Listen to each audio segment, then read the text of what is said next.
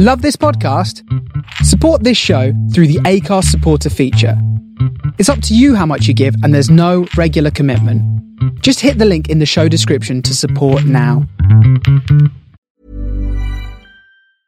Ryan Reynolds here from Mint Mobile. With the price of just about everything going up during inflation, we thought we'd bring our prices down. So to help us, we brought in a reverse auctioneer, which is apparently a thing.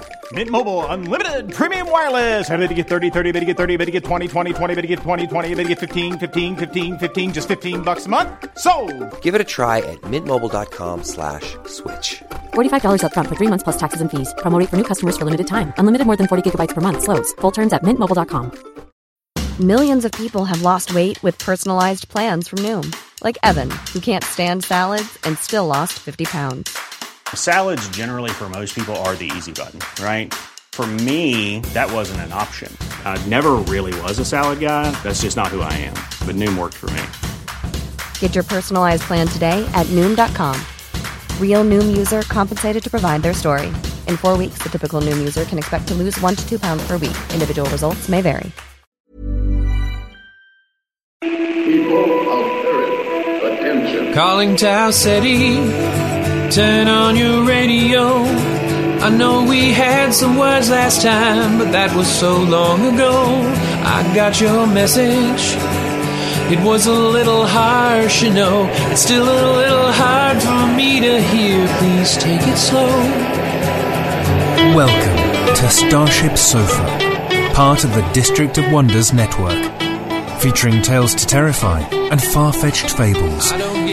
Everyone has a story in the District of Wonders. Come and find yours. I'm tuning in to your transmissions. I'm a moon and waiting to be found, and I'm building rockets. I'm pointing them to the moon. This is the Starship Sofa. Everybody, welcome, hello, and welcome to show 605. I am your host, Tony C. Smith. Hello, everyone. I hope everyone is fine and dandy. Yes, indeedy. Yes, 605. And guess what? The weather is like miserable. Totally miserable. But we have a cracking story. And it is the end of the month. So we have Mr. JJ Campanella with his science news. That's all coming in today's show. I do hope you'll stick around and enjoy it. So, a big hit first of all, mind you, Patreon. We are kind of going down a steep incline on people supporting the show. If you can, listen, just support me, you know what I mean? Just like a little donation each month. Come over to the site, front of the site, just there. You get the actual show a day early without any adverts in. There you go. How cool is that, man? So, please, that would be fantastic. So the main fiction is A Substitute for Salvation by Chad Gale. I will give you a little heads up about Chad, and if you can hear noises in the background, that's Douglas, me pointer, who's snoring his head off here. So anyway, Chad's science fiction has appeared in 365 Tomorrows and Perillion SF. In addition to toiling as an English adjunct in several small colleges, Chad did a brief stint at a poetry magazine before he moved to New York, where he ran a photography studio next to Times Square. His photographic work has been published in the New York Times and the Huffington Post, and his novel Let It Be, which is tied to the music of the Beatles, is available everywhere. This story is narrated by Anthony Babington. Anthony Babington is an aspiring voice actor who is just slightly off from how he sounds. From his secret volcano lair in Minnesota, he narrates podcasts and leases his soul to corporate America. He's previously recorded for Far-Fetched Fables and The Cursed Inn, and you can find them, and there's a little link there on Twitter as well. So, the Starship Sofa is very proud to present A Substitute for Salvation by Chad Gale. The window at the end of the landing was smashed. Mick looked down at the smuggler who was sprawled at his feet. He didn't need to check the club security feed to know what had happened. A clone haggling with the smuggler for safe passage had gone berserk, shot the smuggler with his own gun, and had escaped through the window. It was a safe bet that the clone was hiding in the ravine that unrolled from the back of the moonlit hill that braced the club's rear exit, but Mick wasn't going after the murderer. He picked up the gun, wedged it behind his belt, and leaned against the banister, surveying the floor below. It was slow for a Friday night. A few couples, locals with money to burn, were dancing half-heartedly to the music playing in their heads while an underage Series D made a play for one of the regulars. He noticed 3 Series B clones slouched against the bar. Curling his fingers, Mick launched a small screen from his wristband. The image on the screen seemed to sag under the weight of the marshal's drooping jowls.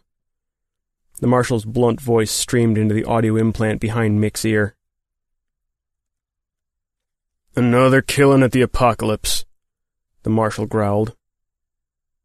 "This one wasn't a clone," Mick said. "And you think that's an improvement?" The marshal policed 200 square miles of the territory once known as New Mexico.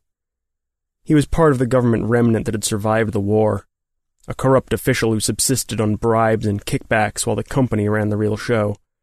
But Mick had to deal with him because of the company's clones. The ones on hold came to his club, the Apocalypse, to gamble and get stoned.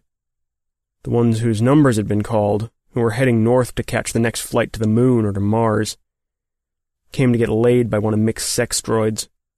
When they drank too much, hurt themselves or someone else, or damaged one of the droids, the marshal was ready to lend a helping hand, if the price was right. "What'll it cost?" Mick asked. $25,000. Mick held his breath. He knew better than to get angry. "It was 10 last time," he said.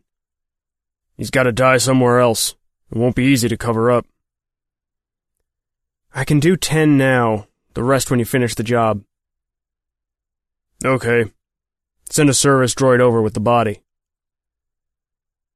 Mick flicked his wristband, killing the screen. He had locked the smuggler's gun in his desk for safekeeping, in the same drawer where he kept the neural scrambler he'd confiscated last year. There were nights, not unlike this one, where he'd toyed with the idea of using the illegal scrambler on himself, although he would have erased more than a few days or weeks' worth of memories. 20 to 25 years, that'd be more like it. Near the entrance to the club, a droid and a clone were circling through the security loop. When he looked more closely at the droid, a split second of confusion reigned in his head, and he pushed himself back from the banister, shocked by the feeling of vertigo. He knew the droid. It was Ursa 12, the sex droid who'd saved his life in New York. She was walking hand in hand with a clone, a Series D.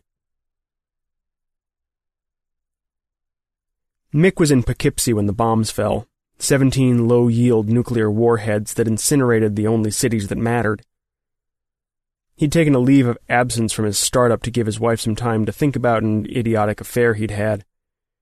And he'd been apart from Inga for 2 weeks when one of those 17 bombs exploded above Manhattan, vaporizing the towers that pierced the sky. The next morning, he marched for 30 miles against the thickening tide of refugees to cross the blackened, boiling waters of the East River at dusk, in a ferry that limped toward Brooklyn.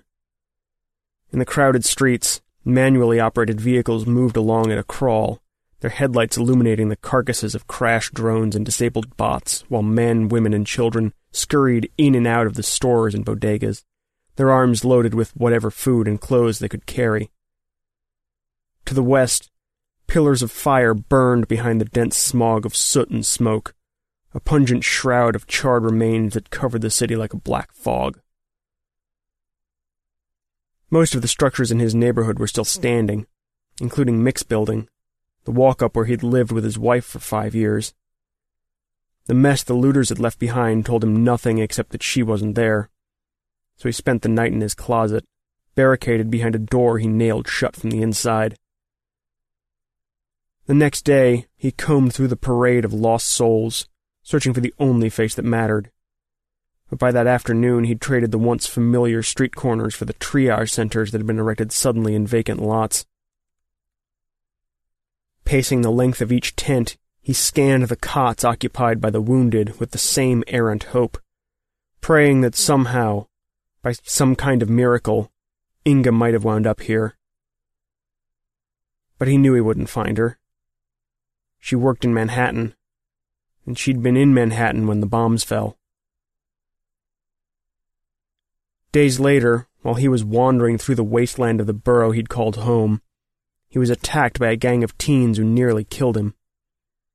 Badly beaten and bleeding, he somehow backtracked to the last hospital he'd visited, a windowless warehouse where electric lanterns cast tendrils of blue-white light across the endless rows of the sick and the dying.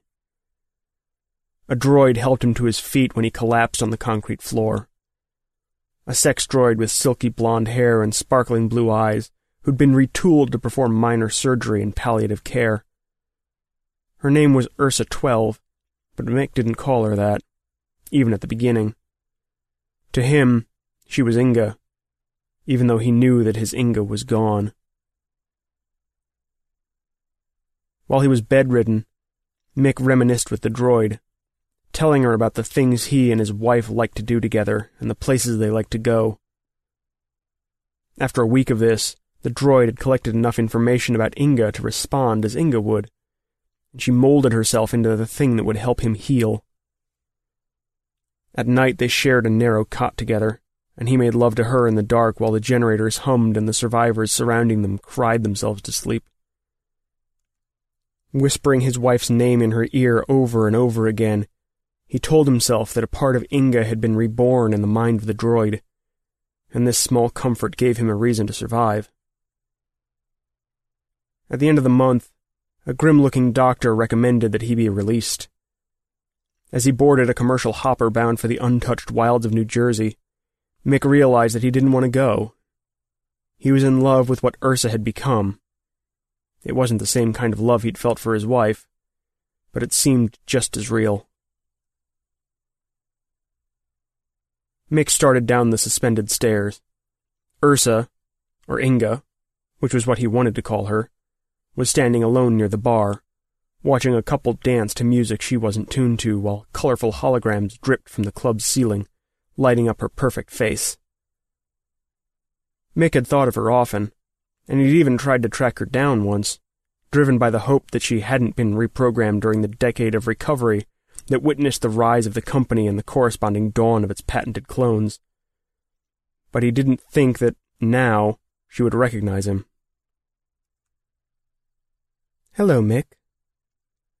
A bright smile graced her red lips, which had faded a little in the intervening years. Her skin had also hardened some, especially around her neck, and he sensed some stiffness in her joints as he cupped her elbows to draw her close. She seemed just as beautiful, however, as she'd been the day he left Brooklyn. "Ursa, what are you doing here?"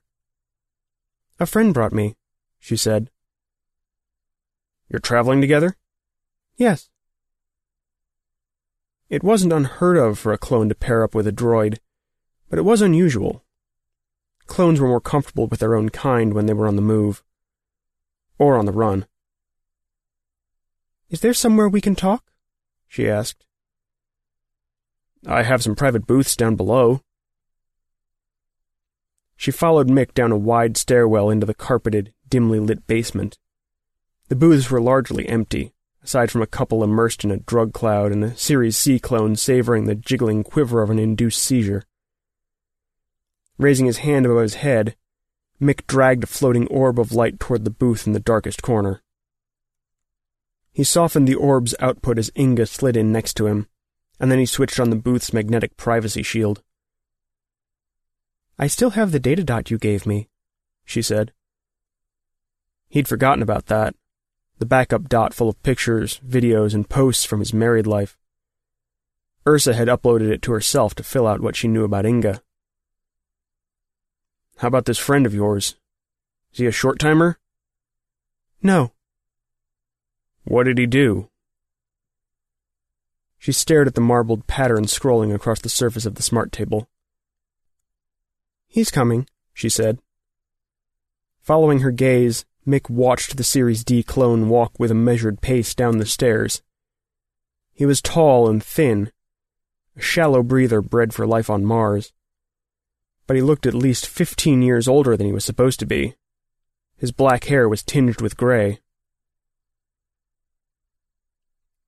Couldn't find the guy you were looking for? Mick asked. The Series D sat next to Ursa. "This is Mick," she explained, touching the clone's wristband to send him a message that unfurled in the audio implant behind his ear. "Nice to meet you, Mick. You can call me Tyrellius." Mick hid his surprise. Tyrellius was the most notorious clone in the country. Rumor had it that he'd de-chipped thousands of clones and was preparing an army of resistance that would destroy the company's cloning operation. He'd had a hefty bounty on his head for more than a year. "Mick owns the Apocalypse," Ursa said. Tyrellius smiled. "I suppose he knows the man we're here to meet." "If you're talking about Kalimnik, the smuggler, you're out of luck," Mick replied. "Why do you say that?" "He was murdered. Upstairs. About 20 minutes ago."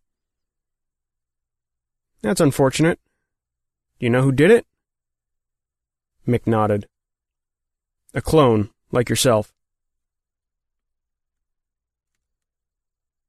Tyrellius hesitated. "I probably shouldn't be telling you this, but since Ursa here believes that you might be able to help us, Kalimnik was our ticket across the border," the clone explained. "So I figured," Mick said. "Won't be easy to get you across that border, given that you're a wanted man." "Wanted for the wrong reason." "You could say that. If you were convinced that clones have the same right as the rest of us." "Don't they?" Ursa asked. Mick glanced at Ursa. "I run a pleasure palace. I'm no philosopher." "I bet you would feel differently if you were a clone," she replied. "Maybe I would." Tyrellius flicked his wrist, casting a round screen onto the smart table. "If you're interested in helping us, you can reach me through this party. If you're not, I won't hold it against you." Mick watched the contact disc drift toward his sleeve. The clone got up to go. "I hope we'll meet again," Ursa said, lowering her voice. "So do I." She tapped the smart table with her long, thin fingers as she slid out of the booth. Mick waited until the couple was gone to decode the message she'd left behind, which was short and to the point. She was coming back to see him later that night, and she was coming alone. The Apocalypse cleared out after 1. The sickly sweet vapors of diluted drugs dissipated, giving way to the sour bite of spilled beer. The drunkest of the remaining clones tried to hassle Mick's bartender, a legless droid who was bolted to a sliding rail behind the bar, and got himself banned from the club, but the rest of them slipped out quietly, many of them with their heads down or their hands in their pockets. When the last one was gone, a company drone zipped through the security loop to do its nightly sweep, floating from floor to floor to look for clones past their due dates who might be hiding in the club. The sex droids started their cleaning cycles. The doors closed at 2. Mick allowed himself a single finger of old-fashioned bourbon, ignoring the pleas of his bartender, Jax, who was always trying to keep him on the straight and narrow. Then he programmed the loop to let in the droid he was waiting for, said goodnight to his staff, and went up to his room on the 3rd floor. He tried to distract himself with the usual business of the day, but he couldn't focus on the bills that needed to be paid, and he found himself craving another drink. He took a shower instead, letting the warm jets pound his shoulders. He heard the door open while he was drying off. She was waiting for him when he emerged from the bathroom. "Hello, Mick." She was wearing a simple black dress and a smile that made him feel like a younger man. A chill pricked his bare chest when he realized that she was speaking in his wife's voice, a voice that was brighter and breezier than Ursa's.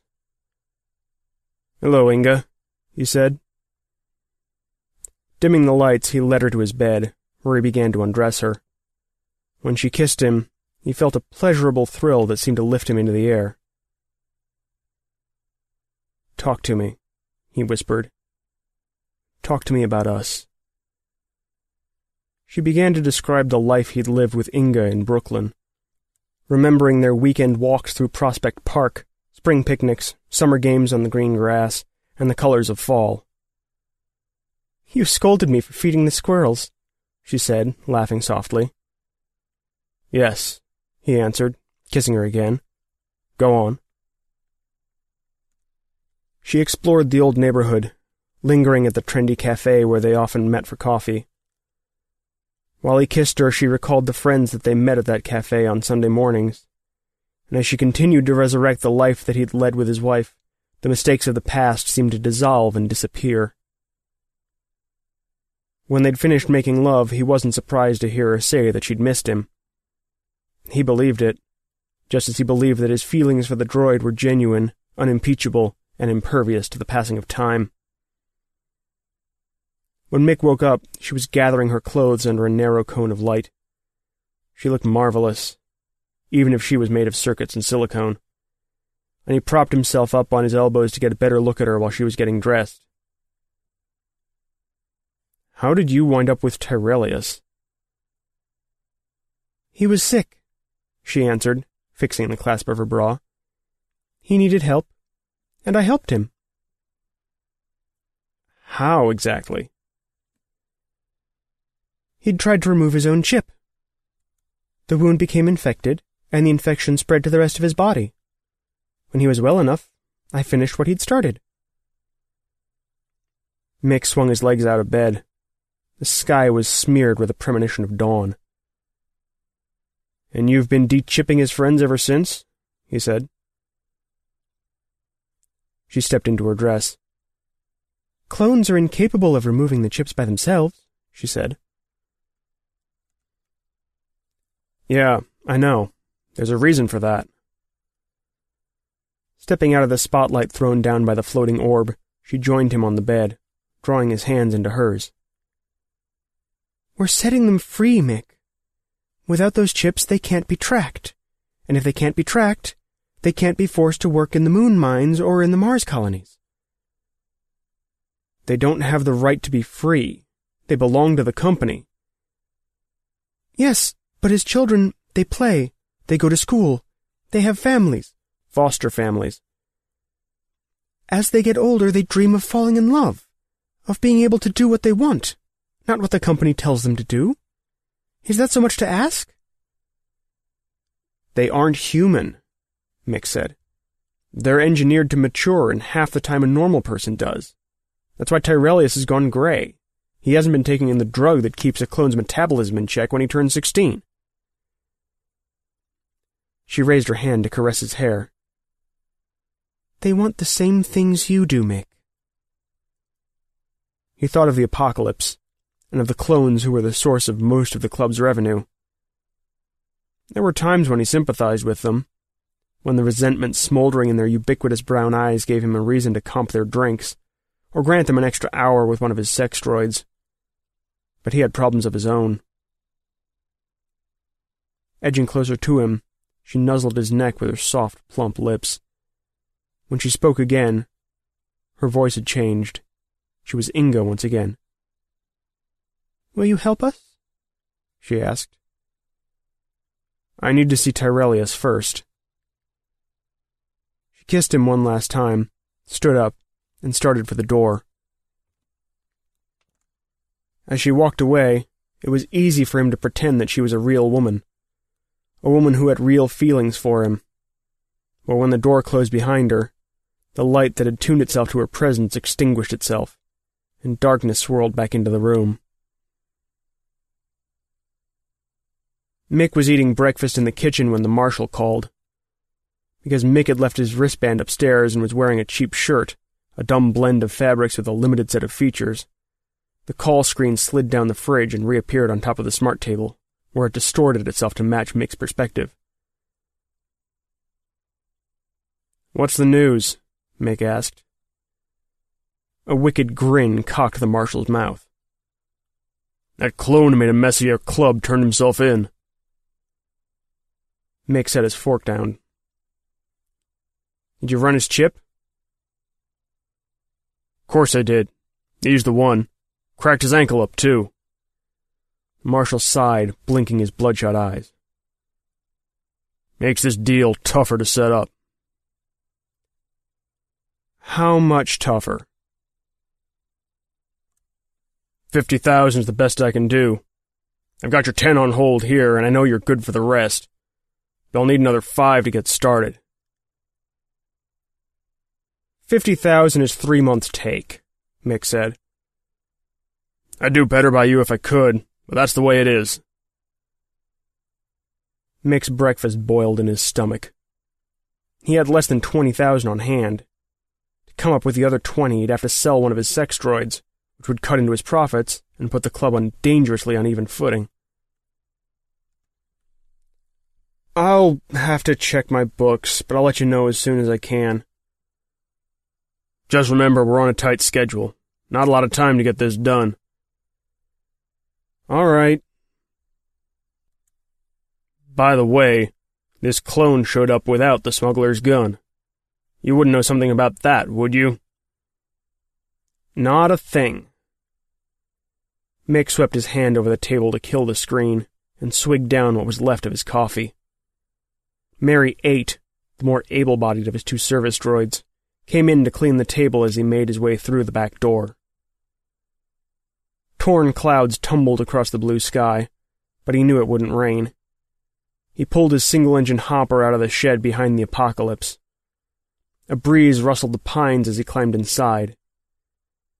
Disengaging the automatic controls and the location services, he set the hopper to hover to save the charge and steered away from the club's gravel lot, aiming for a narrow, unpaved path that the smugglers knew by heart. He kept his eyes open for drones while the hopper hugged the hardened curves. When he came out on an open field dotted with cactus and tufts of yellowed grass, he spotted a company carrier lumbering along at low altitude and checked his speed for a moment. But the vessel was heading south.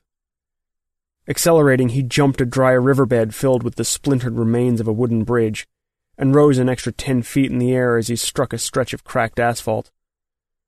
At the top of a low hill, an ancient billboard covered with graffiti marked the edge of the slum settlement that belonged to the clones. The settlement was where the clones who were old enough to work waited for their numbers to get called. Run-down stucco houses and tin lean-tos girded by heaps of trash littered the landscape. Wheelbarrows that parceled out the rations airdropped by the company's drones stood ready beside the footpaths that connected one derelict dwelling to another. Mick parked his hopper beside a squat hut slathered with bold red paint and got out with his hands up. A pair of Series D clones came out to meet him. After they'd patted him down, they slipped a blindfold over his eyes, spun him around several times, and made him sit in one of the wheelbarrows. The fetid smell of sewage stung his nose while they pushed him over one of the paths. When the wheelbarrow stopped moving, the clones led him into a cool building with a hard floor and told him to stand still while they moved something heavy to one side. He listened to them open a door with squeaking hinges. "Go slowly," one of them mumbled. He took the clone's advice, keeping his hand on a dirt wall to steady himself. When he reached the bottom of the stairs, the blindfold was removed, and he found himself standing in a long, narrow space. Camping lanterns were hung from the wooden beams that supported the ceiling. Tyrellius was sitting on a folding chair next to a cot covered with bedding. He gestured for Mick to sit down, pointing amiably at a wooden bench as Mick's escorts retreated from the room. "Welcome to my humble hideaway," Tyrellius said. Mick sat down, folded his hands together, and gave Tyrellius a cold, hard stare. "Well," he started, "here's the deal. You're too big a fish for the smugglers who play a fair game. They won't risk carrying you. The others, and there are 3 who are willing, can't be trusted. I'll turn you over as soon as you're buckled in." Crow's feet appeared around Tyrellius's eyes as he smiled. "So you've come with an offer of your own," he said. "What do you propose?" 35,000 to rent a quadcopter, which includes insurance against us getting stopped before we reach the border." "You've flown one before?" "I have. Just the 35? Is that all? No, it isn't. I also want your droid. Ursa? She's not for sale. Doesn't matter. 35 plus your droid. That's my price. But you'd be lucky to get 15 for her on the open market. And how many of your clients would want to sleep with a droid as old as she is? Mick leaned forward, setting his elbows on his knees. I'm not going to sell her, and I won't put her to work. I want her for myself. Tyrellius rubbed the back of his neck. Standing up, he paced the length of the dugout, avoiding a wooden beam that blocked his path. So we have something in common, he said, laughing softly as he turned around. Strange that an artificial being such as herself, a thing that can't feel what we feel, could be the saving grace of not one, but two men. He paused, pursing his lips. Clones are raised to believe that they're soulless, like animals, you know. Ursa gave me more than a second chance, Mick. She provided the means for me to achieve my own salvation, to save myself through her. You could say that she was a substitute for that salvation, a kind of proxy. Maybe that doesn't make a lot of sense to you. Maybe it's hard to understand, since you're an ordinary man. But I wouldn't be the same person without her. I can't give her up. I won't. Then you'd better get used to this hole in the ground, Mick said. Tyrellius crossed the room. His eyes had become warm and wistful in the scattered light.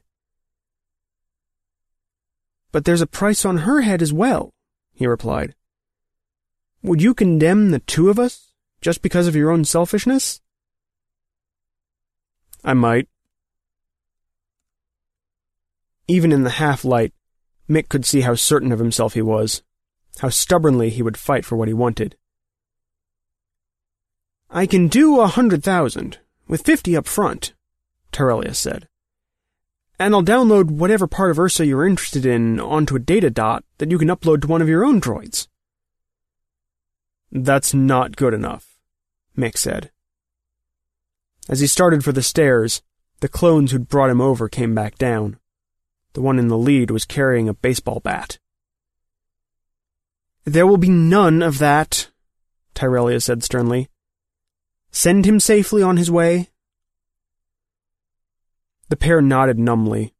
They worked in silence as they blindfolded Mick and led him up the steps, but he could hear them cursing his name and his club in bitter whispers while they pushed the wheelbarrow over a flat, rocky path. When they dumped Mick out beside the red house, they focused their furious stares at him and spat at the tall grass near his feet. Don't come back, one of them muttered. He was a younger, angrier version of Tyrellius, destined to die someday on Mars. The club was open when Mick got back. As soon as he went upstairs, he lost his temper with Sin 7, his top performer, because the purple-haired beauty had accidentally reset her skin paint routine to its factory defaults, sheathing her naked body in kitschy, poorly animated dragon tattoos. He spent the better part of an hour restoring the complex pattern he designed for her the year before. When he finished, he walked over to the bar to get himself a drink. It's early, Jack said. Shouldn't you eat something first, boss? Shut up, you hunk of junk, and pour me a bourbon. The droid slid down the bar to retrieve a half-empty bottle, poured a finger of liquid into a short glass, and slid back to Mick to place the glass gingerly on the counter. Want to talk about it? The droid asked. I told you to stop doing that, Mick snapped. Okay, sorry, boss. Mick tossed back the bourbon on his way to the basement, where he sealed himself in one of the booths and called the marshal, who was slack-jawed as if he'd just woken up. What's the clone's story? Mick asked. Says he was attacked by that smuggler, who threatened to shoot him. The gun changed hands when they were struggling, and somehow it just happened to go off. You know that's not what happened. Doesn't matter. the marshal croaked. "He's in my custody now, and that's how we'll play it if you can't come up with the cash." Mick pushed a lock of his hair back from his forehead. "I need some more time to raise the rest of it." "You got 24 hours. After that I start filing the reports." Mick switched off the shield and tapped his table to order another drink. Sin 7 arrived a moment later with a freshly filled glass. She was dressed in glowing green stockings and a black bodice that looped through one of Mick's favorite films, a movie he'd seen many times with Inga, his wife. Downing the bourbon, he asked her to bring him another one. "Jax says you shouldn't have any more," she said. "Tell Jax to mind his own business." He wondered if the clones who had slept with her thought of her pretty face while they were sitting on the launch pad, waiting to be blasted into space. The question made him feel sorry for them, and he was ashamed of himself as he watched her walk away. He came to on the sofa in his bedroom. His head didn't hurt, but his mouth was full of cotton, and when he sat up, the walls suddenly shifted, which made him worry that he was going to be sick. "You should know better, getting drunk at your age." For an instant, Mick saw his wife's face instead of the droid's. The real Inga's finely etched eyebrows, freckled cheeks, and blunt nose. But the illusion was shattered by the harsh light of the lighting orb that followed Ursa across the room. "What time is it?" he asked. "Almost midnight. Open up." She popped a pill in his mouth and pressed a glass of water into his hand. He drank as much of it as he could and stood up. "Coffee?" he asked. "It's coming." He dimmed the light from the orb and waved it away. "I wish Tyrellius would have left you out of this," he said. "He couldn't. We're partners, Mick." "Then he should be here. Why isn't he?" "Because he doesn't know.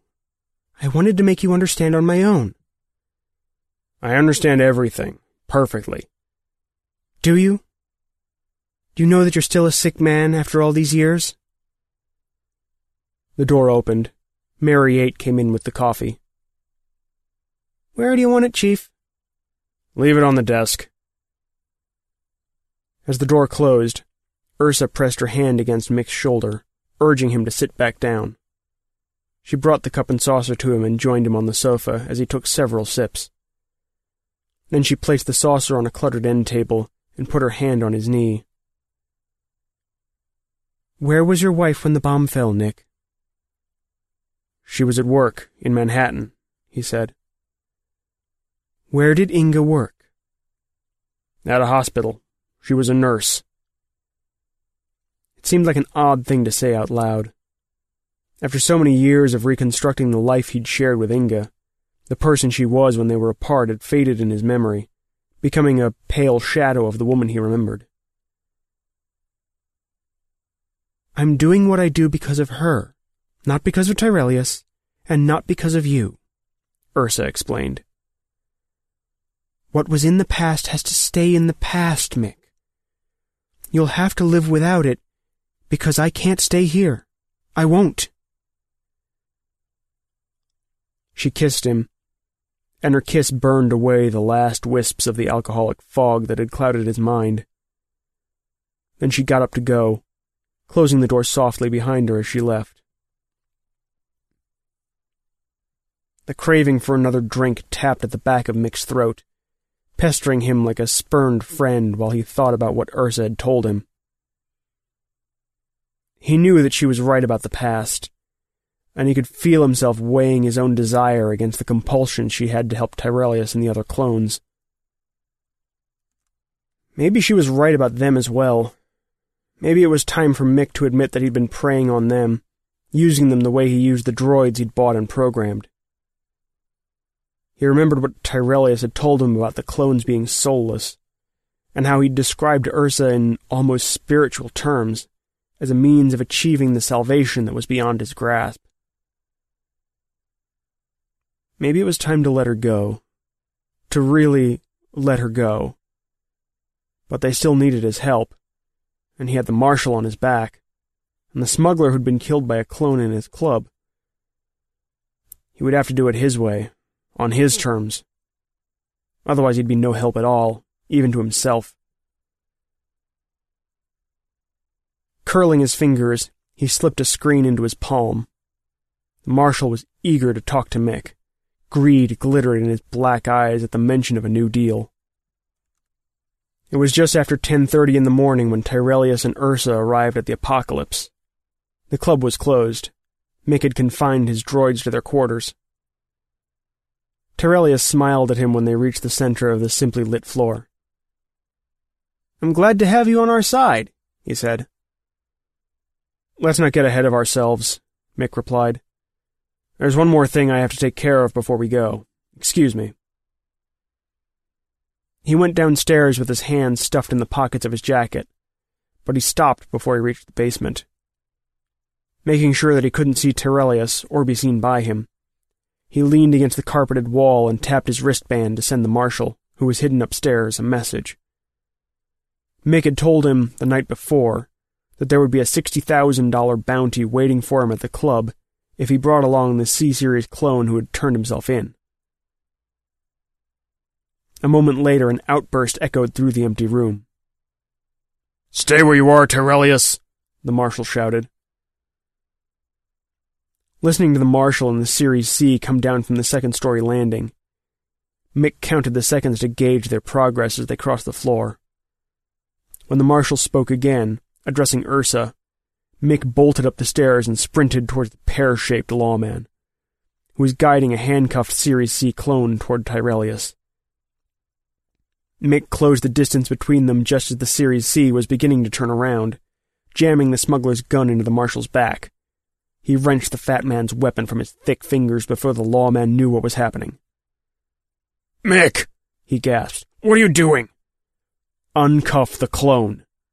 "Are you crazy? You can't double-cross me." "I don't want to shoot you, Marshal, but I will if I have to." The marshal slid his wristband over the cuffs, which popped open and fell to the ground. "Move over there." How would you like to look 5 years younger? In a clinical study, people that had volume added with Juvederm Voluma XC in the cheeks perceived themselves as looking 5 years younger at 6 months after treatment. Look younger, feel like you. Add volume for lift and contour in the cheeks with Juvederm Voluma XC. Reverse signs of aging by adding volume to smooth laugh lines with Juvederm Volure XC. For important safety information and to find a licensed specialist, visit Juvederm.com. That's JUVEDERM.com. Not for people with severe allergic reactions, allergies to lidocaine, or the proteins used in Juvederm. Common side effects include injection site redness, swelling, pain, tenderness, firmness, lumps, bumps, bruising, discoloration, or itching. There's a risk of unintentional injection into a blood vessel, which can cause vision abnormalities, blindness, stroke, temporary scabs, or scarring. Talk to a licensed specialist to find out if it's right for you. Hey, I'm Ryan Reynolds. At Mint Mobile, we like to do the opposite of what Big Wireless does. They charge you a lot, we charge you a little. So naturally, when they announced they'd be raising their prices due to inflation, we decided to deflate our prices due to not hating you. That's right. We're cutting the price of Mint Unlimited from $30 a month to just $15 a month. Give it a try at mintmobile.com/switch. $45 up front for 3 months plus taxes and fees. Promo rate for new customers for limited time. Unlimited more than 40 gigabytes per month. Slows full terms at mintmobile.com. Millions of people have lost weight with personalized plans from Noom. Like Evan, who can't stand salads and still lost 50 pounds. Salads generally for most people are the easy button, right? For me, that wasn't an option. I never really was a salad guy. That's just not who I am. But Noom worked for me. Get your personalized plan today at Noom.com. Real Noom user compensated to provide their story. In 4 weeks, the typical Noom user can expect to lose 1 to 2 pounds per week. Individual results may vary. Mick said, gesturing at the Series C. Scared and confused, the clone moved cautiously, positioning himself halfway between Mick and Tyrellius. "Tyrellius, come here and take the marshal's gun." "Mick, do it." Terrelius circled around the Marshal to take the second weapon from Mick. "Go stand behind your buddy," Mick said. "I thought you were helping, Mick." "I am." Gun in hand, Terrelius joined the Series C, standing a few feet behind the other clone. Slipping a screen into his palm, Mick launched it with a determined flick of his wrist, and tugged it with a second motion to project it in the air above their heads. Then he expanded the screen with a voice command, making the image easy for everyone to see. "So you're innocent?" he asked the Series C. "Is that your story?" The video playing on the suspended screen showed the Series C punching the smuggler, a heavy-set man with a trimmed beard, while the smuggler's back was turned. When the other man was down, the clone took the smuggler's holstered gun. Yelling something that was garbled by the noise of the club, the Series C aimed the gun and fired it twice. Then he dropped the weapon and ran out of the frame. Disposing of the screen, Mick looked sideways at Terrelius. After he ran off, he turned himself in to make a deal with the Marshal, who was going to take me for 50,000. "That's crazy, Mick," the Marshal stammered. "Shut up," Mick said. "Terrelius, you seem to think that clones have the same rights as men. Let's see if you can prove it." "What do you want me to do?" "Show me what you would do to a man who kills another man." Terrelius quickly glanced at Ursa. "What about the Marshal?" he asked.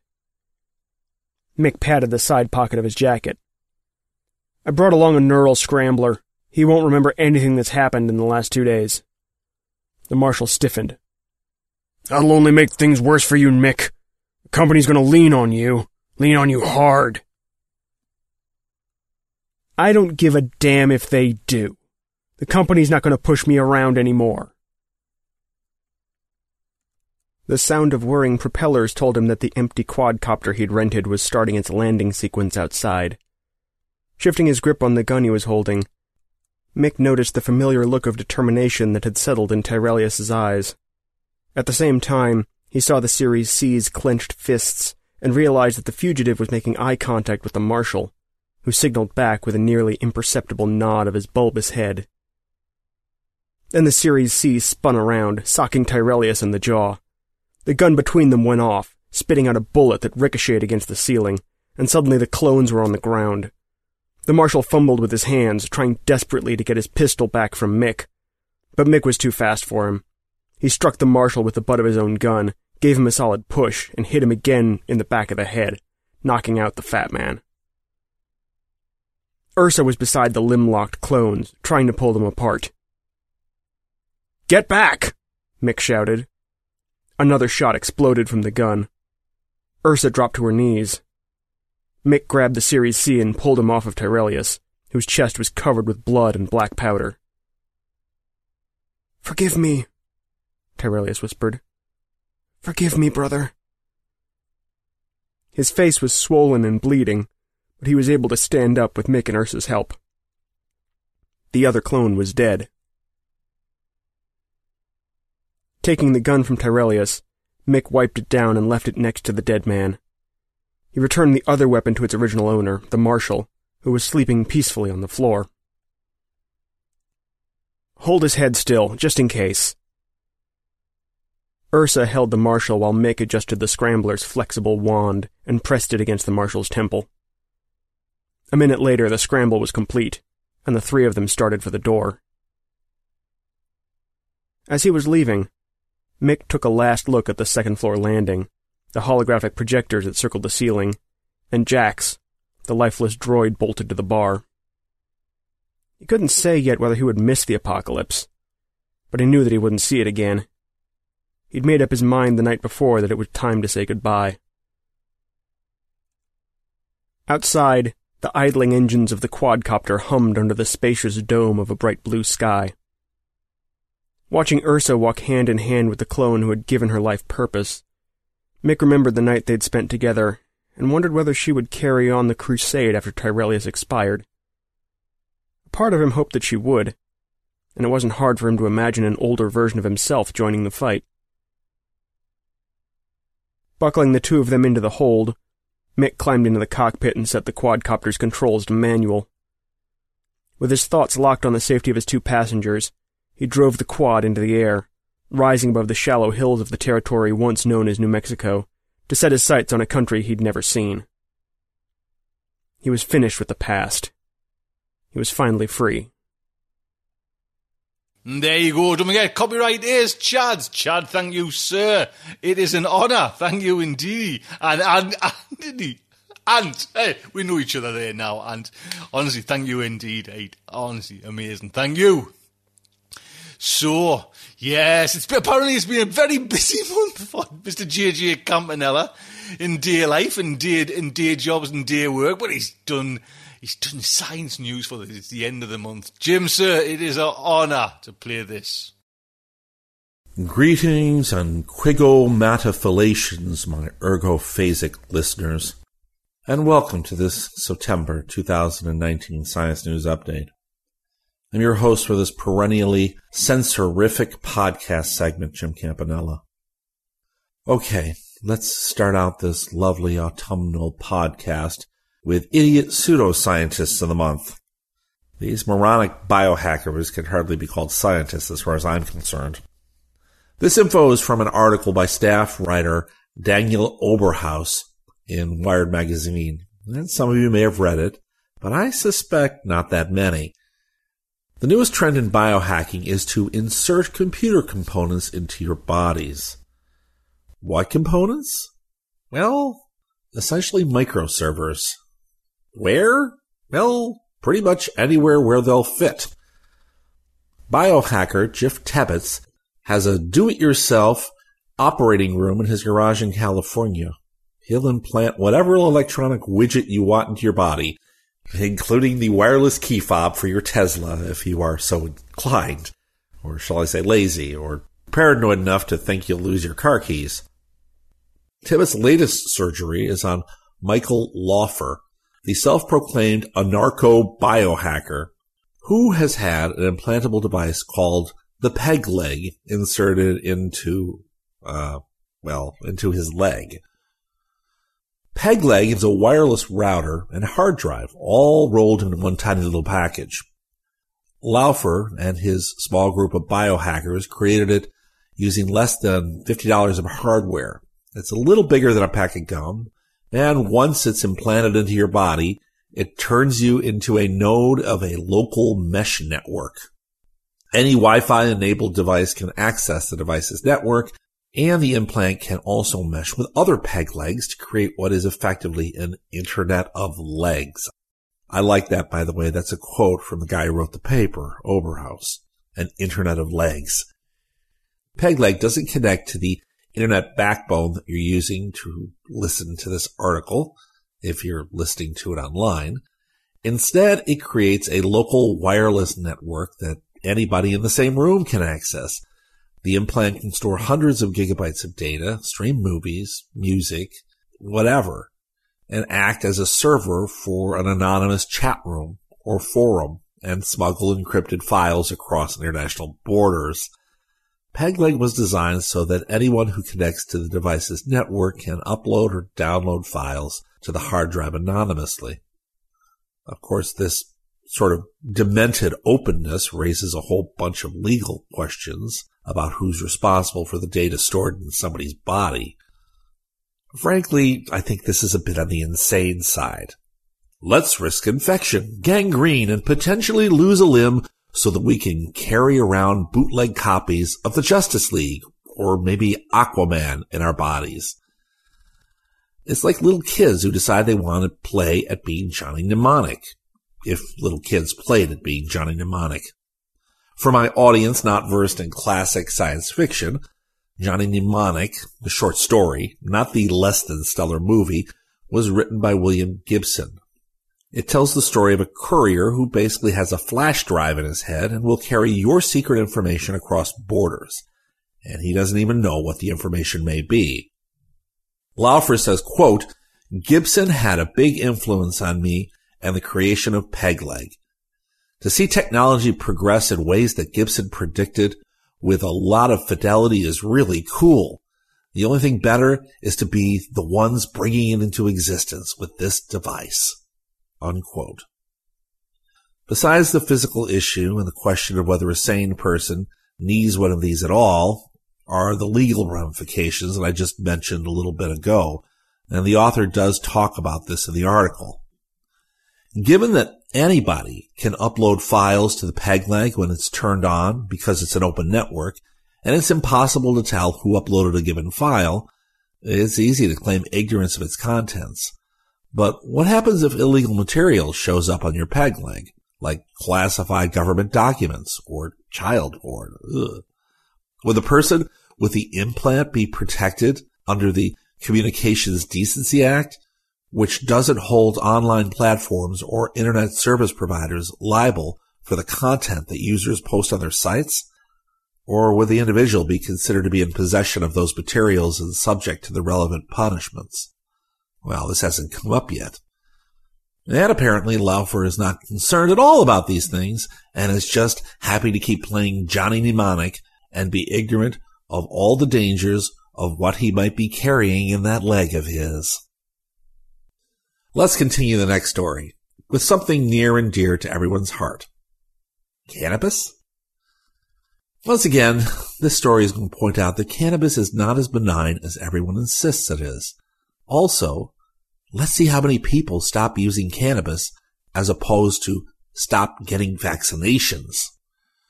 Anyway, according to Duke University scientist Dr. Susan Murphy, fathers who use marijuana may be using it for two.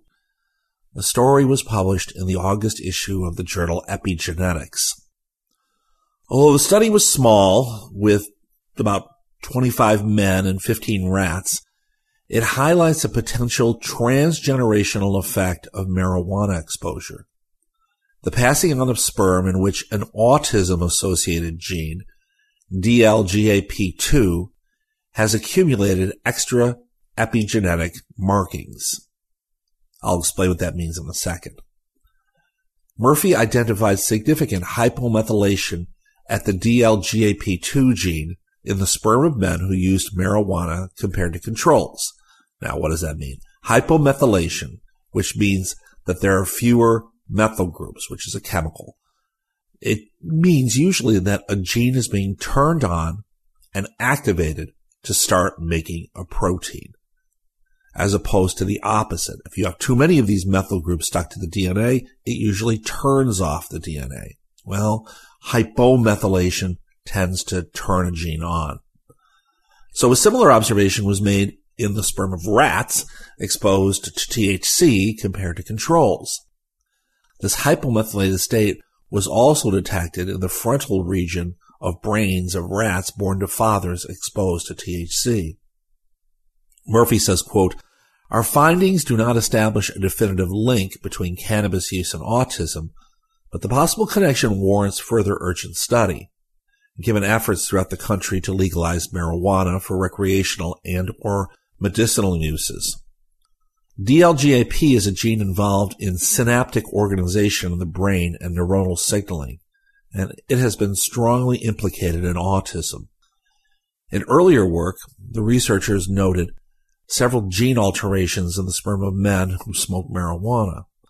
The current study honed in on the specific genes, notably DLGAP. Besides being strongly implicated in autism, the gene is also associated with schizophrenia and post-traumatic stress disorder. Other findings from the current study include a sex-based difference in the relationship between DNA methylation and gene expression in human brain tissues. In both male and female brain tissues, increased DNA methylation was associated with decreased gene activity, as I said earlier. This relationship was strongest in females and seemed to be less well maintained in males, though the reason for this isn't known at this time.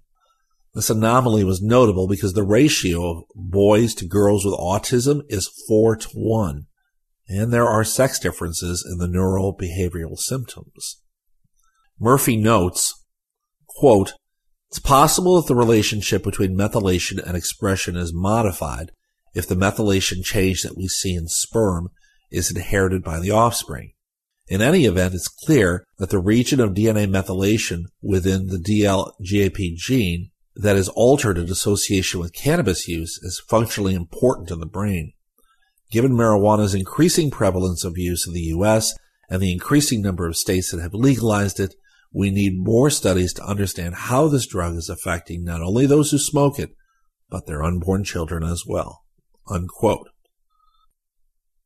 Next story. How many years of life does a big brain cost? Dr. Alexander Kotterschall of Stockholm University has decided to examine whether the energy needed to grow a big brain reduces your lifespan. He reports on this in the August volume of the journal Biological Letters. What are the two things that you need to stay alive as an animal in the wild? Well, it pretty much comes down to two factors. Make sure you have food and avoid being snatched by a predator. Having a big brain might help because big-brained animals tend to be smarter and are able to solve life-threatening problems that might otherwise cause an early death. It is therefore logical to assume that over generations of being able to outsmart external causes of mortality, such as predation, animals with bigger brains will evolve to age more slowly. There's a problem with this, though. There's a contradictory theory that lurks behind this logical relationship. Brain tissue is the most energetically expensive tissue in the body. Growing a big brain means that animals have to divert energy and resources away from other bodily processes like growing, reproduction, tissue repair. So according to this theory, it would be logical to assume that animals with big brains, or bigger brains, should actually age faster, since they're unable to maintain and repair their bodies over time. Kotterschall studied aging in a line of artificially selected guppies. These fish were selected over 4 generations to either have large or small brains. This resulted in a 12% difference in the relative brain size by the 4th generation. The researchers raised the guppies from birth in a safe environment where they always had access to food and there was no threat from predation. This gentle rearing environment, therefore, removed any external causes of mortality. The guppies were even kept in individual tanks to avoid any competition or aggression among the fish, but they could still see each other so they wouldn't get lonely. Then the team monitored the guppies over their entire lifespan to reveal that the big-brained fish had a 22% shorter lifespan than the small-brained fish. Okay. Large-brained fish lived for an average of 2.9 years, while small-brained fish lived for 3.5 years. The study took some time for the researchers because the longest-lived small-brained fish was over 5 years old when it died. Their findings support the idea that larger brains are costly and there is a trade-off with aging. The big-brained guppies in the study were likely reallocating their bodily resources to brain growth. There's already some support for this notion because the team had previously found that these large-brained guppies also have smaller digestive tracts and poor immune systems. Kotterschall's experiment is one of the first to show how aging is affected by brain size. While big brains appear to be quite bad for longevity, the cost of about 0.6 years, at least for the guppies, that was a quarter of their lifespan. The team also highlights that their findings are restricted to a benign and protected environment.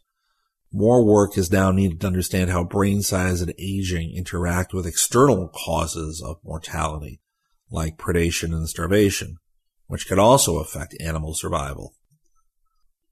Upwards and onwards, maybe backwards and downwards in this case. Depending on your point of view, let's talk about the human microbiome for the umpteenth time. So, findings in the journal Cell Host and Microbe last month suggest that the human mouth and gut microbiomes comprise, quote-unquote, staggering microbial genetic diversity, and it was found that at least half of all the genes identified were unique to an individual.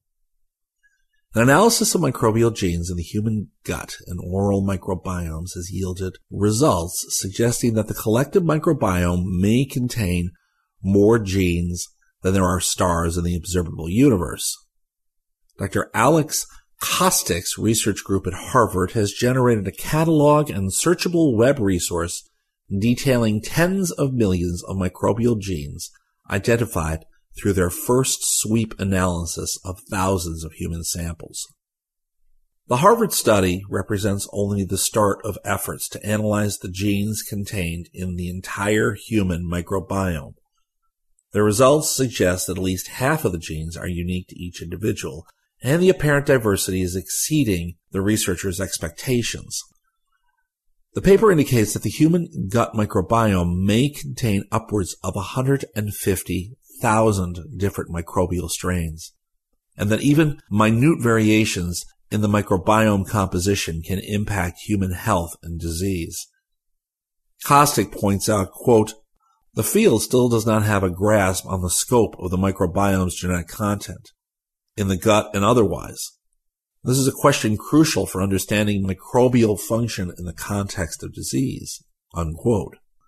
He also states that, quote, "You may ask what the point of a study like this is, but building a catalog of the complete landscape of microbial genes could help to direct the design and development of precision treatments.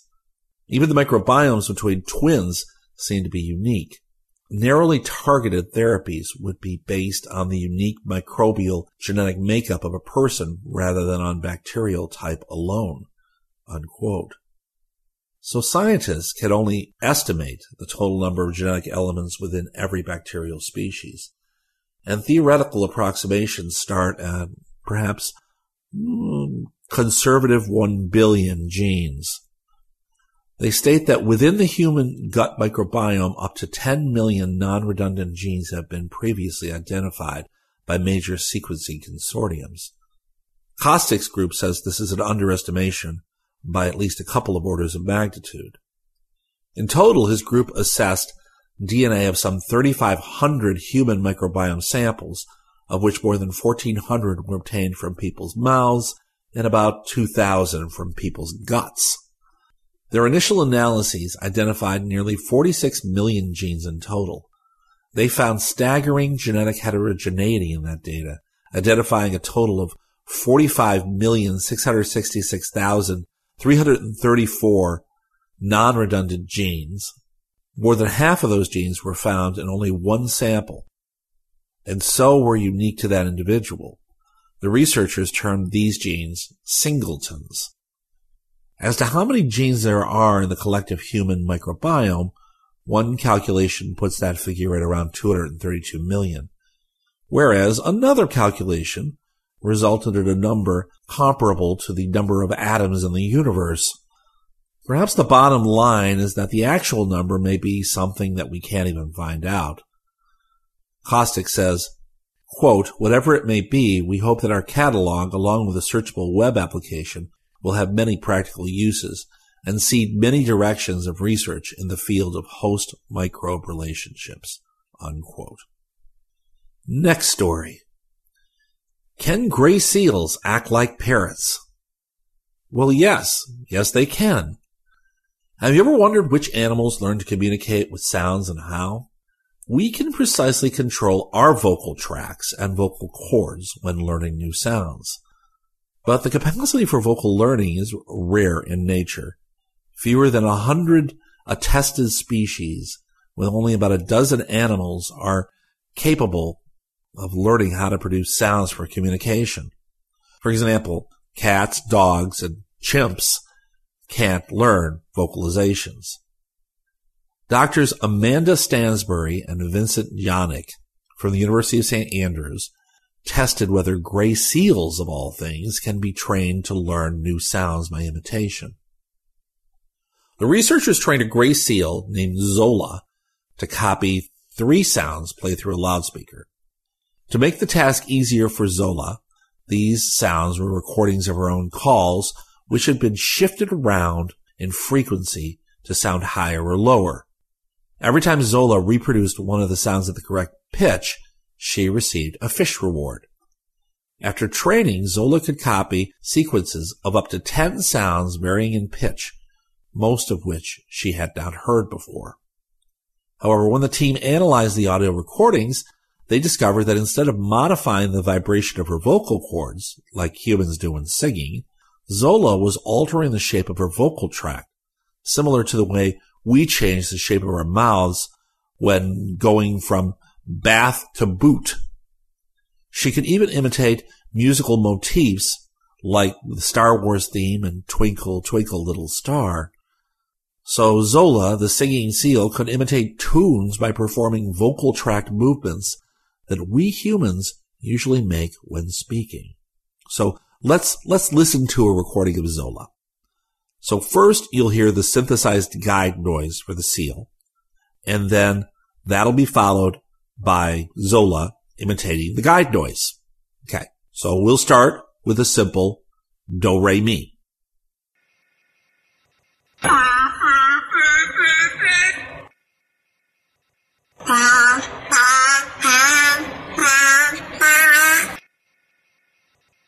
Now, let's hear Twinkle, Twinkle, Little Star.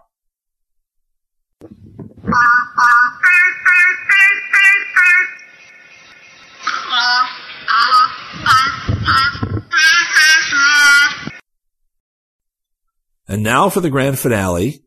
We'll probably hear this in the brand new movie coming out of Christmas, Rise of the Skywalker, the Star Wars theme.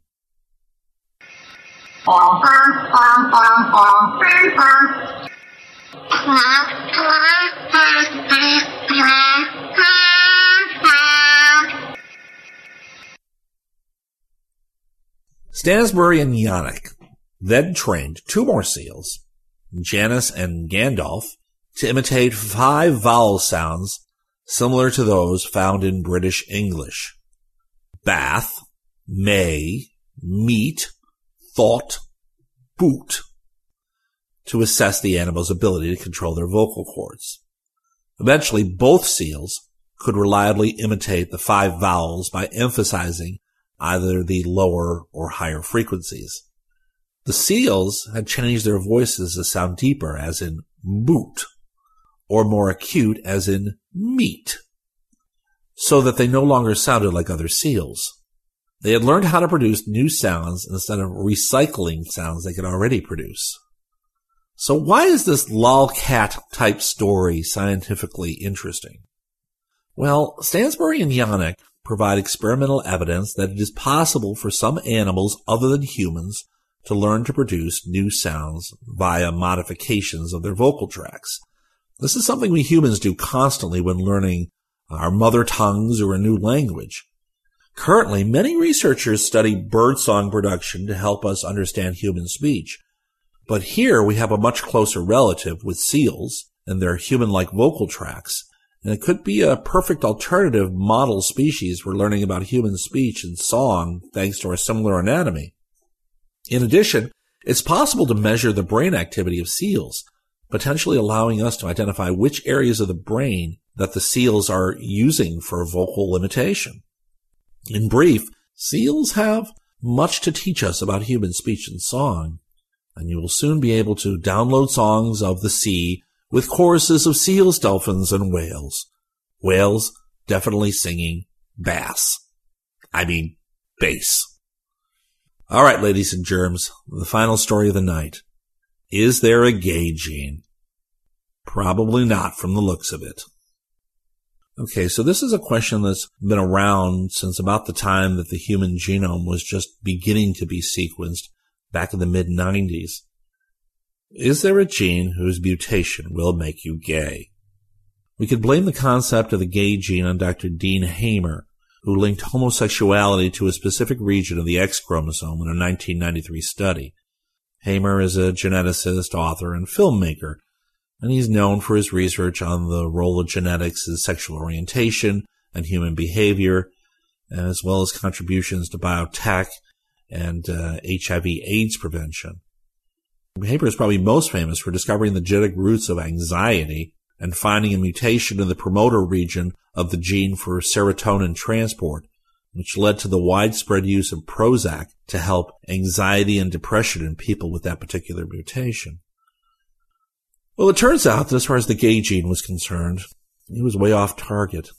And frankly, I've thought his study of this question for the last several decades, right up until now, ranks with questions like, is there a gene that will make you a vegan? Is there a gene that will make you a Yankees fan? Is there a gene that causes you to be a Unitarian? Human genetics, and genetics in general, is way too darn complicated to simply say, good morning, Mr. and Mrs. Smith. Yes, we have finished the scan of your child's genome, and I have bad news. He does have a mutation on a single gene of his X chromosome. I hesitate to say this, but I know you're from New York City and are loyal fans of the Jets, but your son is destined to be a Dallas Cowboys fan. I really do share your sorrow. You get the idea. So, what about this new study? The study was performed by Dr. Benjamin Neal's research group at Harvard Medical School, and it was entitled Large-Scale GWAS Reveals Insights into the Genetic Architecture of Same-Sex Sexual Behavior. This was published in the journal Science in August. Put simply, Neal found that a genome-wide analytic scan of the entire human genome pretty much puts to rest the notion of a single gay gene. Now, mind you, they did find that same-sex sexual behavior is linked to a contribution of, quote, many small genetic effects scattered across the genome, unquote. The large genome-wide association study on 477,522 individuals found 5 genetic single nucleotide polymorphisms, called SNPs, which are associated with engaging in same-sex sexual behavior. A single nucleotide polymorphism is an alteration of a single base in a sequence of DNA. As I told my introductory bio class last week, the larger the sample that you're looking at, the more believable the results. In this case, almost 500,000 people being analyzed is pretty darn convincing. Those 477,000 genomes came from a combination of a couple of places. The UK Biobank, 408,000 or so, with individuals who were age 40 to 70, and a cohort from 23andMe of all places of about 68,000, largely from the US. Well, the primary phenotype examined was whether a person had sex, even one encounter, with somebody of the same sex. This information was taken from self-reported responses.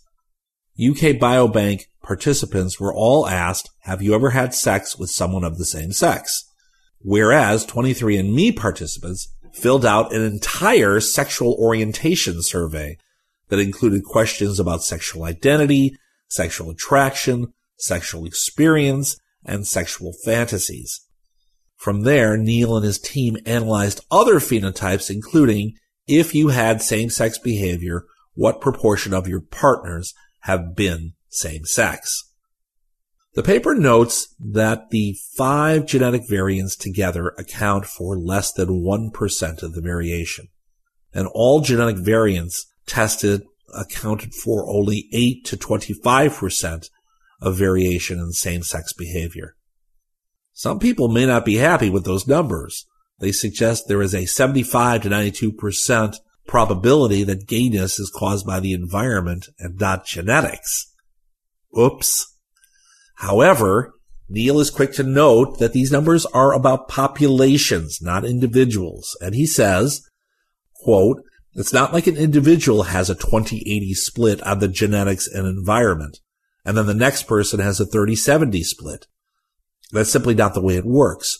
Rather, these numbers are describing the variability in the population that we see in genetics and linking that variability to the variability we see in the trait, unquote. Despite that apparently small effect, this genetic variance of 8% to 25% could hint at some major biological pathways that may be involved in same-sex sexual behavior. For example, one genetic marker is in an area of the genome where genes are related to olfaction are located. And as smell and sexual attraction have been linked, that could lead to a tie to sexual behavior. But these hypotheses based on marker locations are nothing more than speculation. And how these 5 genetic variants and the rest of the genome contribute to same-sex sexual behavior will take many years to uncover. One worry about this study is that given the hazardous ways that society could potentially use results like this, is it wise to publish these standard identifiers for the 5 polymorphisms that they found? And Neil responds by asserting that it is quote-unquote effectively impossible to predict an individual's sexual behavior from their genome like this. He says, quote, genetics may be an important contributing factor, but it is less than half the story for sexual behavior. The information here is not enough to make a polygenetic risk score. In fact, we tried to perform a cross-prediction test in the study to see if we could use the factors to predict homosexuality, but we failed miserably. So if we could not succeed working backwards, no one else could or should either, unquote. Well, that's all for me for now. Don't worry, I'm sure you were born that way.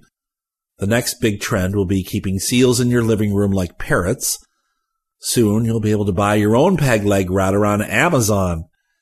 Keep watching the skies, and I hope I've inspired some of you. Until next time, this is Jim Campanella. And there you go. Like I say, fantastic. Jim, always an honour. Always. Just keep toiling away, lad. Right, that is the end of the show. I hope you enjoyed it. Big thank you to Chad, Andrew, Anthony and Mr. JJ Campanella for providing the content, and big thank you to Jeremy and Gary as well for the behind the scenes, and Lisa as well. Let's get everyone in there. Until next week, just like to say, good night from me. This presentation has been brought to you by the District of Wonders Network, dedicated to podcasting the finest genre fiction. You can learn more about the District of Wonders and their many literary productions at their website, www.districtofwonders.com. Thank you for listening.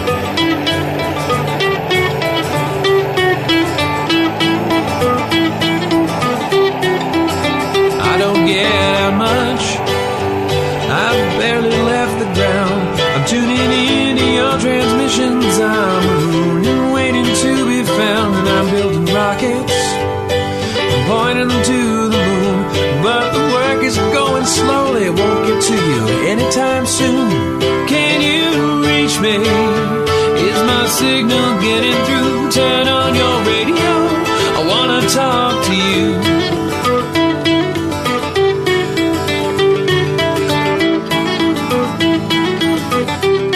This signal's going light speed. By the time I get my say, I might already be on to you and on my way. But you're so far from here, and at best I'm moving slow. So I'm waiting on your call at home with nowhere to go. Can you reach me? Is my signal getting through? Turn on your radio, I wanna talk to you. I wanna talk to you.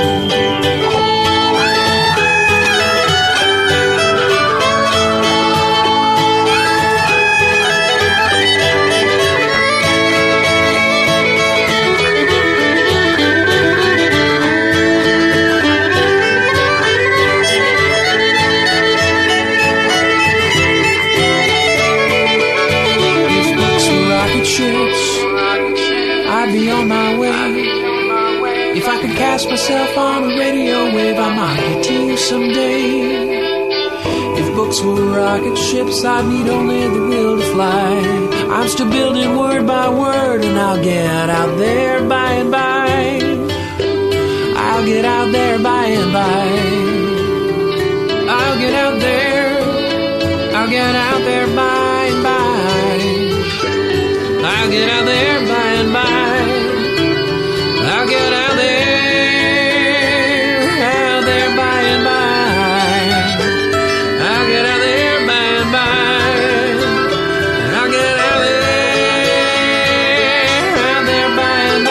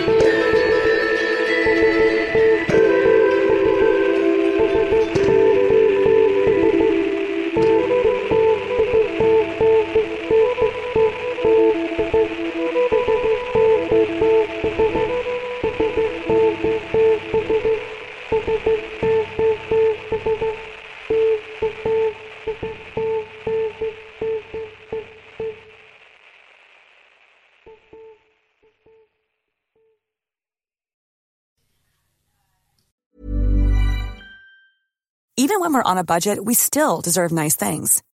Quince is a place to scoop up stunning high-end goods for 50 to 80% less than similar brands. They have buttery soft cashmere sweaters starting at $50, luxurious Italian leather bags, and so much more. Plus, Quince only works with factories that use safe, ethical, and responsible manufacturing. Get the high-end goods you'll love without the high price tag with Quince. Go to quince.com/style for free shipping and 365-day returns. Hey, it's Paige DeSorbo from Giggly Squad. High quality fashion without the price tag. Say hello to Quince. I'm snagging high-end essentials like cozy cashmere sweaters, sleek leather jackets, fine jewelry, and so much more. With Quince being 50 to 80% less than similar brands. And they partner with factories that prioritize safe, ethical, and responsible manufacturing. I love that. Luxury quality within reach. Go to quince.com/style to get free shipping and 365-day returns on your next order. Quince.com/style.